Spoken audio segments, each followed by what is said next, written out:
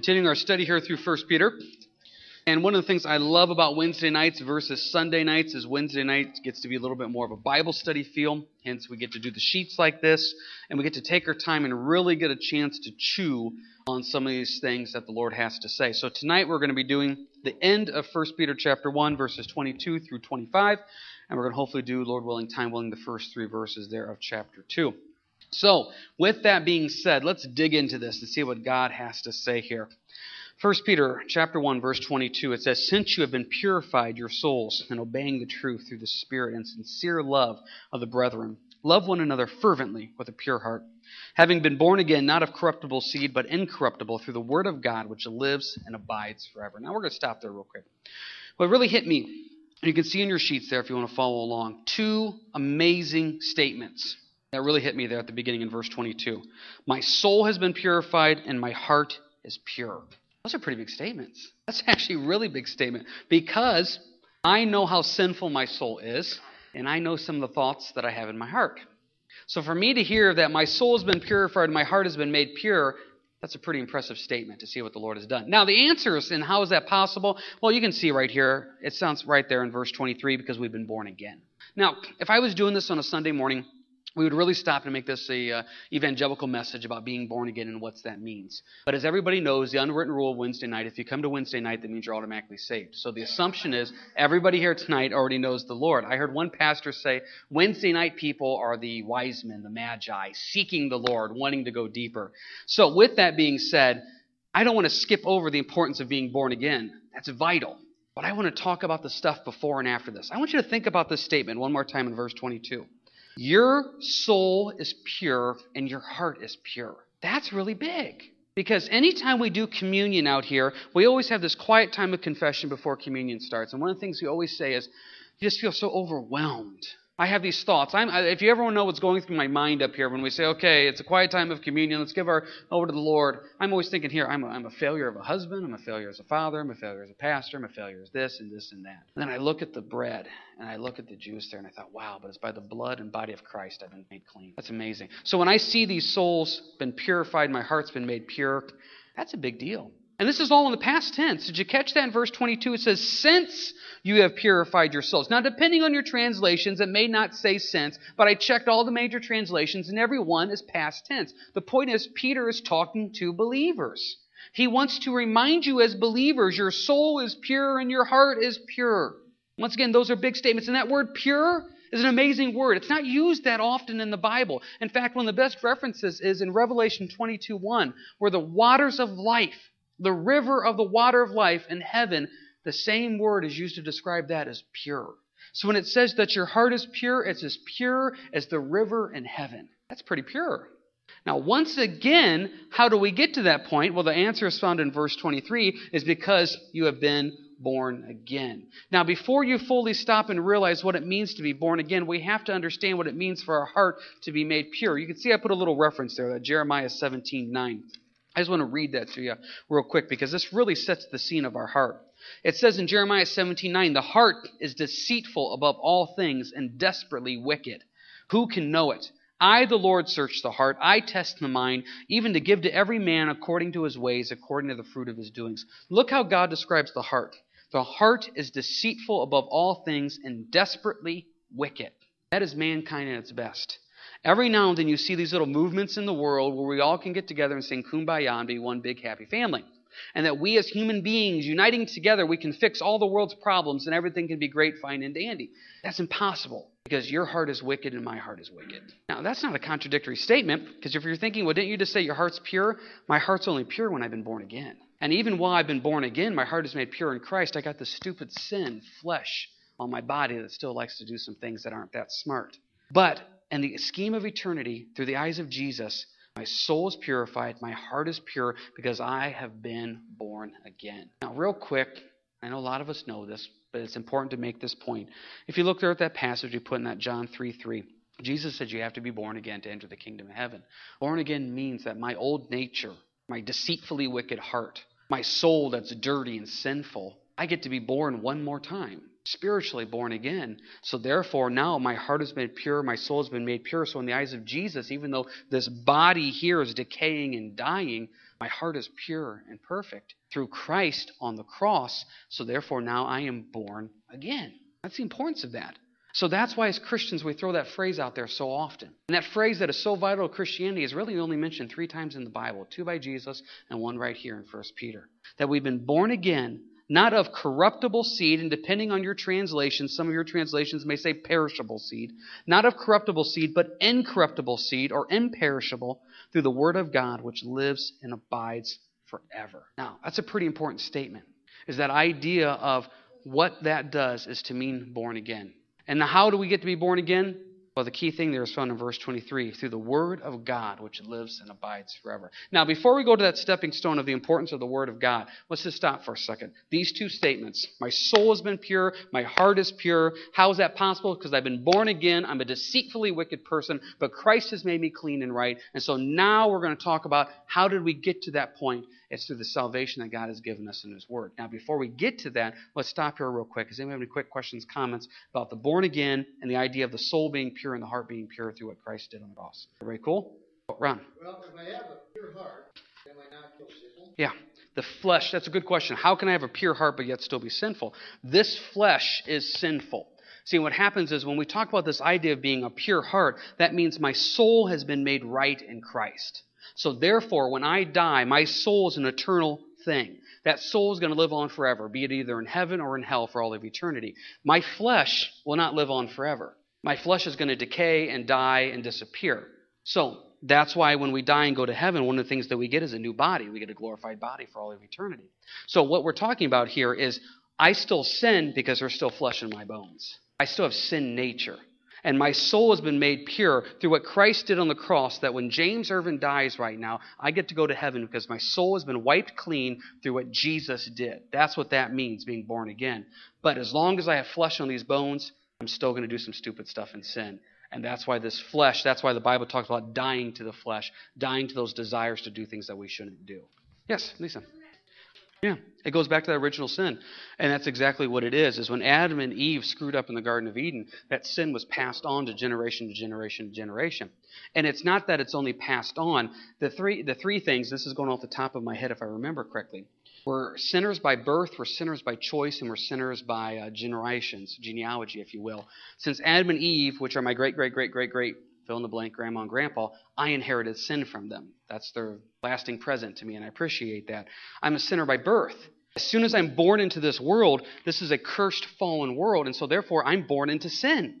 You know, we just had a new baby 3 weeks ago, and everybody said, "Oh, he's perfect." My comment back is, "No, he's not. He's a sinner." You know, I know, I'm just a joy-sucking fool. But the point is, he's a sinner. He's born into sin. And the last thing is I'm a sinner by choice. I choose to do dumb things. So I'm a sinner by choice, I'm a sinner by birth, and my genealogy shows that I'm a sinner, going all the way back to original sin. So this sin problem has permeated my flesh, my soul, my heart, every ounce of me. Jesus comes, I become born again in Christ through what He did on the cross. His blood forgives my sin, and this is a whole other subject there. He's the sacrifice for my sin, and so therefore my heart and soul has been made pure, so I have eternal life in Christ, and now when I die, I lose this flesh. And then when I come into heaven, I have a new glorified body, and I don't take this sinful flesh with me. It's a beautiful deal. Wonderful deal. John. Yeah, and sin my mother conceived me. Yeah, David wrote that in Psalm 51, is that idea of everything from the beginning of, basically from the beginning of our life on this earth to the end of our life on this earth, it's sin. We're in a sinful, fallen, cursed world. And this is a point that we've talked about many times, especially on Sunday, when somebody comes up to me and says, "Well, how can I believe in a God that allows this to happen in this world?" One of the things I always say is this is not the way the Lord intended this world to be. This is a fallen, sinful world, so things happen in this world that are cursed. This is a cursed, sinful world. I was actually out weeding this morning, and I'm looking at thistles. And I'm looking at these thistles thinking, back in the Garden of Eden, thistles weren't pokey. Now, I can't back that up necessarily with Scripture. It's not like in Genesis 1:26, thistles were not pokey, thus saith the Lord. But the point is, the idea of mosquitoes biting and snakes being venomous and all this type of stuff, that's a reflect of a sinful, cursed, fallen world. That's not the way God originally intended it. So when we see the nightly news or we hear a horrible story and we say we want to blame God, boy, we as human beings do a pretty bad job in this world, and we bring a lot of hurt and sorrow into this world. We really do. Anybody else have anything they want to say about this idea here before we move on? Okay. Now, we need to talk about the importance of God's Word in our salvation. Now, some of you know my soapbox is God's Word. And after we get done with this lesson, I hope you realize why my soapbox is God's Word. A lot of you right now are probably thinking, okay, James, we already got to get into God's Word. We know it's important. Okay, but you don't know how important it is. Look at this. How are we born again? Verse 23. Having been born again, not of corruptible or perishable seed, but incorruptible, imperishable seed, through the Word of God which lives and abides forever. So you are born again through God's Word being preached and spoken to you. If you are born again and saved tonight, I would like you to tell me how you got born again and saved, which did not include any of God's Word. No matter how salvation was presented to you, it was presented to you in some form of God's Word. Now, they may have literally quoted you verses. They literally may have done the Roman road. They may have used terms like born again. Where'd they get that from? John 3. Where'd they get the concept of Jesus dying on the cross for our sins? From the gospel. In some way or another, God's Word played a role in bringing salvation to you. It's vital. This is the roadmap that God gave us to point us towards Jesus Christ. And that's why it's so vital. That's why out here at Harvest Fellowship, and I'm not trying to elevate us above any other church, this is why we think it's so vital to do the verse by verse, chapter by chapter teaching of God's Word. Is because this is where the truth is, and this is where the importance of this is. So look at the importance of this. Verse 23, the Word of God which lives and abides forever. Verse 25. Verse 24. Because all flesh is as grass, and all the glory of man, and as the flower of the grass withers, and his flower falls away, but the word of the Lord endures forever. Now this is the word by which the gospel was preached to you. So we have in verse 23, the word of God which lives and abides forever. We have verse 25, the word of the Lord which endures forever, which then brings us to verse 25. This is the word by which the gospel was preached to you. So this eternal, enduring word is what brings us to salvation. Now I know that's kind of a simplistic point. Guys, this is vital. If you want to go out and change the world, you got to use God's Word. If you want to see your own life changed, you got to be in God's Word. It's vital to have these things. Absolutely vital. And look at it. It's an eternal Word. It abides forever. It endures forever. So we have eternal salvation, which also includes an eternal Word. As you see this idea of coming together. I will live on forever in eternity through Jesus. Why? Because God's Word, which is also eternal, plays a vital role in this. So God's Word is vital to us, verse 25. That's how it was preached to us. Now, since it was preached to us, there's now two things that God's Word does as believers. If you look at verse 1 of chapter 2. Therefore, laying aside all malice, all deceit, hypocrisy, envy, and all evil speaking, as newborn babes desire the pure milk of the Word, that you may grow thereby, if indeed you have tasted the Lord is gracious. God's Word also does two things for you. First thing it does is it brings us to salvation. That's what we just talked about, but there's two other things it does. Did you catch this in verse 1? God's Word helps you move past the past. Therefore, laying aside all malice, all deceit, hypocrisy, envy, and all evil speaking. God's Word gives you a platform. It gives you an outline to say, this is how I move past my sin. A lot of us came in here tonight and we're struggling. We're struggling physically. We're struggling emotionally. We're struggling spiritually. Well, God's Word gives us comfort and hope to get through those tough times. Some of us came in here tonight just struggling in sin. We're sitting here looking good, but people have no idea what we're really like in our heart or on the outside and inside, what have you. Well, God's Word right here tells us, it helps us put those things in the past. Now, I think that's vital. I remember distinctly one time I was talking to a guy that was coming out here to church. This was getting to be about 10 plus years ago. We were standing right out here in the parking lot. He swung by, he saw me outside and said, hey, can I talk to you? And I said, sure. And he was opened up about some of the struggles that he had in life. He was going through some tough things. And I started quoting him some scriptures that deal with those tough things. And I said, hey, God's Word here. And he stopped me.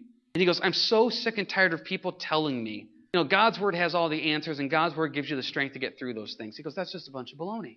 And I stopped and I thought there for a second. I thought, what else am I supposed to tell this guy? Because here's the thing. You come to me and you open up your heart. James, I'm struggling with anger. What's the first thing I say to you? I got some great passages I want to give you. And the first thing you think of is, okay, how is reading some words going to help me get over this anger problem? Because that's what God's Word does. See, look at Hebrews 4:12, that verse down there at the bottom. The Word of God is living and powerful and sharper than any two-edged sword, piercing even to the division of soul and spirit and of joints and marrow, and is a discerner of the thoughts and intents of the heart. This is a surgical tool that when you are struggling with fill in the blank of your sin, lust, anger, what have you. So let's say it's anger. We take verses that deal with anger. You read over those verses. You pray over those verses. You meditate over those verses. And God's Word, like a sword, cuts into your heart, finds those areas that are negative and hurtful and painful and sinful in your life, and it starts to surgically remove those areas when you trust that God's Word can move and act. Now, here's the truth of this. You either believe it or you don't.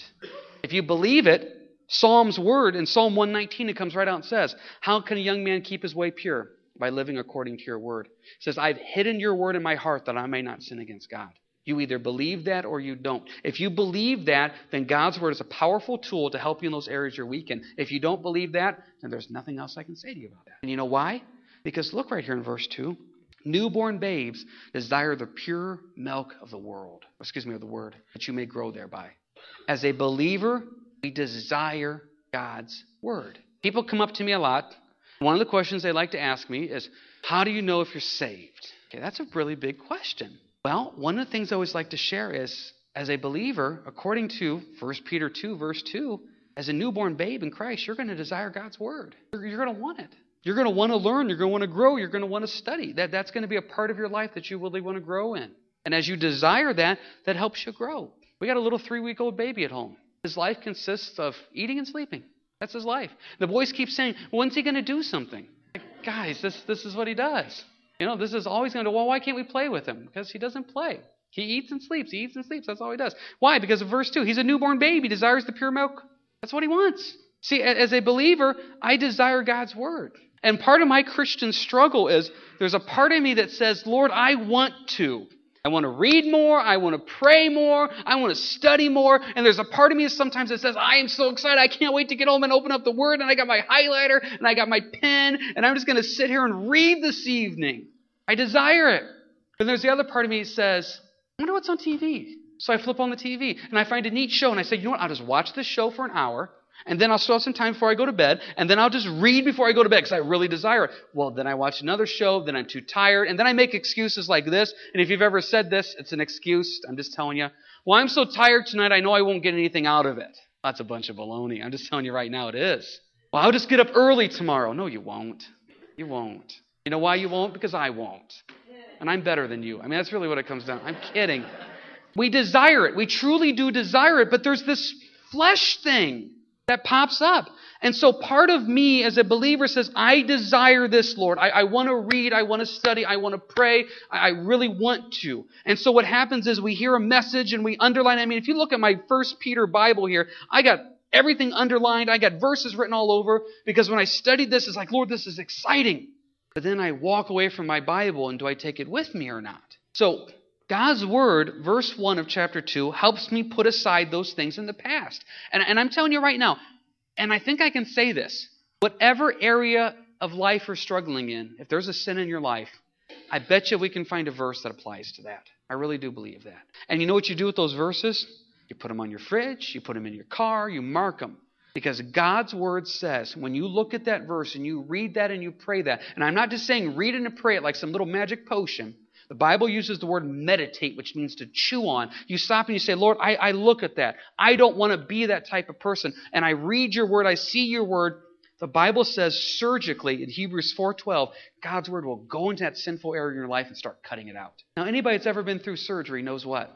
It hurts. It does not matter how much pain medicine they give you before and or after, you will experience some pain. Spiritually speaking, if you want those sinful areas of your life cut out, it is going to hurt. It just is. That's what God's Word, though, does. It cuts out those things that are hurtful and painful and helps us to move forward. And that takes us to verse 2. We move forward by desiring the pure milk of the Word, that we may grow. Now, I'm not picking on anybody when I say this. Spiritually, take a look at yourself. Are you growing? We have in the one closet at home, we have the little hash marks of the boys. You know, the classic on how much they grow. And generally what happens is we'll measure them. They get so excited they wake up the next day and they want measured again because they think they've probably grown. That's exciting to see progress. Spiritually speaking, look at verse 2. As a newborn babe, desiring the pure milk of the Word, that you may grow. Okay, just ask yourself, have you grown spiritually? Have you? This is not to kick you while you're down. This is not to be some type of condemnation message. This is just an honest-to-goodness question. Is there spiritual growth going on in your life? If you find a lack of spiritual growth, are you desiring the milk of the Word?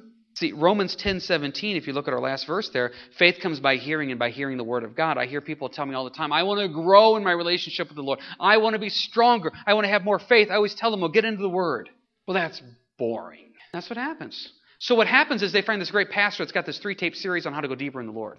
Okay, that may be good. I don't know. I'm not picking on that pastor. But unless it's centered in God's Word, what difference does it make? The way you are going to grow in the Lord is by being with Him daily in the Word. That's just the fact of it. And if you're not daily with Him in the Word, yeah, you'll survive. Yeah, you'll get by, but you're missing out. See, and I think that's the thing. I think what happens is sometimes with these messages, people walk away saying, well, you know what? I don't know the last time I cracked my Bible, and I think I'm doing okay. You know what? You may be doing okay, because the Holy Spirit's good, and so is Jesus. But there's so much more. See, that's the thing, is there's so much more. There's that one parable, the sower and the seed, where it says some return 30, some return 60, some return 90. See, sometimes we get stuck at this 30-fold return, and we're content. I'm not arguing with my spouse as much. I'm not cussing as much. I'm not drinking as much. I'm not looking at junk online as much.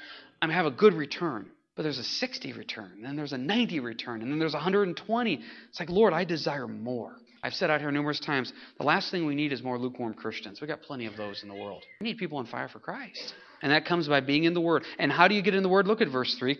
If indeed you have tasted, the Lord is gracious. If you're taking notes, there's a great verse that I absolutely love. It's Psalm 34:8. Psalm 34:8. It says, taste and see that the Lord is good. I tell you, once you take a bite out of it, it's amazing. You just desire it, and you just want it. Let's finish with this. Can you go to Hebrews chapter 5 with me, please? Hebrews 5. Hebrews 5. I like the one translation where it says, as newborn babes desire the pure milk of the Word. One translation says crave. Oh, I like that. If you've ever been around a baby that's hungry, they're not desiring, they're craving. And sometimes they crave very, very loudly. Well, spiritually speaking, if we're separated from God and we can't grow in Him, I hope that we would cry that same way. Lord, I want more of you. I desire more of you. Look here at Hebrews 5, and let's go ahead and pick it up. Let's say here. Let's start in verse 11. Look at this, the writer of Hebrews. It says, of whom we have much to say and hard to explain, since you have become dull of hearing. Now, that's not a real pick-me-up of a verse, but that sets the scene. The writer of Hebrews says, verse 11, he says, you guys have become dull of hearing. You have. That's what he says. He says, you're not paying attention because you're not desiring, you're not growing. You've become dull of hearing towards the things of God. Verse 12, for though by this time you ought to be teachers, you need someone to teach you again the first principles of the oracles of God. You have come to need milk and not solid food. The writer of Hebrews is here saying, hey, we're still in the basics. We need to move past the basics. Verse 13, for everyone who partakes only of milk is unskilled in the word of righteousness, for he's a babe. But solid food belongs to those who are full age. That is, those who by reason of use have their senses exercised to discern both good and evil. Therefore, leaving the discussion of the elementary principles of Christ, let's go on to perfection. That word perfection literally means maturity. Not laying again the foundation of repentance from dead works and of faith towards God and of doctrines of baptism, etc., etc. He's basically saying here is you guys should be moving forward. Now, he just comes right out and says it. Verse 11, you're dull of hearing. He comes right out and says in verse 12, he goes, you should be teaching people right now. He goes, you're still drinking the milk. He says, you need solid food, which he says in verse 13 means you're unskilled in the word. Verse 14, solid food belongs to those that are mature. That's some pretty straightforward stuff. But you know what? It's actually pretty honest. A lot of times as Christians, we get stuck in the milk phase, spiritually speaking. And it's really easy just to keep hearing about the same good stuff again. Let's just every single service hear about how much God loves us, and how God has a mansion waiting for us in heaven, and that He just loves us, and He forgives us. Are those things bad? No. I love those things. But what the writer of Hebrews is saying is, you need to move on a little bit. There's some deeper stuff you need to get into. And we have to stop and ask ourselves, just very simply put here, as you look at and read Hebrews 5 and to the beginning part of chapter 6, just ask yourself, are you still in the milk? Or are you in the solid food? Now, the problem is, if you get a new believer that needs milk and you try to give them solid food, what's going to happen? They're going to choke. But at the same time, too, generally speaking, a healthy adult lives on more than just milk. There comes that point of solid food. Same thing spiritually. If you're new to Christ, then you need milk. The worst thing we could do is give you solid food. You'll choke on that. But at the same time, too, if you have been walking with the Lord for years and years and years, it's my job as your pastor and as your friend to say, hey, you know what? You've had a lot of milk. Let me cut up some meat for you, okay? Little tiny pieces, but then let's grow. That's the whole point. That's why one of the discipleship classes offered out here at Harvest is called Grow. It's that idea of moving and growing in the Lord and going from past the milk into the deeper things of Christ. Is that easy to do? No, it's not easy to do. I've been saved for 19 years, and there's still a lot of glasses of milk I drink. God help me. And sometimes I try to chew on some stuff, and the Lord says, James, let's just get this glass of milk down first. And here's the thing about it. The Lord knows what's best. But the whole point is I'm supposed to be desiring deeper things of the Lord, and that comes through His Word. So real recap here. I'm pure in heart. I'm purified in my soul. Why? Because I'm born again in Christ. How am I born again? Because the gospel was preached to me through the Word of God. Brought me to salvation. But then that Word of God also then helps me to move past the sin in my life, and it also then helps me to move forward to go deeper in my relationship with Jesus Christ. What a beautiful tag team that is. Does anybody have any final questions, comments about this before we close up here? Okay, let's go ahead and pray then. Heavenly Father, I just pray that we would do this, Lord. As individuals and as corporately as a church, that we would say we desire things to be deeper in our lives in you. Lord, just no more of this surface relationship with you, but a honest in our heart, growing and going deeper in you. And Lord, we pray that in the name of Jesus. And Lord, if there's some here tonight that have some sin in their life that's being brought to their attention through the Spirit, just as your word says here, I just pray that you would just surgically go in there through the word and just cut that. Lord, show them the path that they need to do. Show them the areas that they need to grow in. And Lord, if someone came in here tonight struggling, be it emotionally, spiritually, or physically, Lord, encourage them and uplift them through the encouragement of your word. Thank you for the blessing of your word being in our hands, Lord, and we lift this up in your name. Amen. Just a quick reminder, we need to split the chairs for that, and also we need to clear off the stage then as well, too. So thanks for your help, and you guys have a good week, and God bless.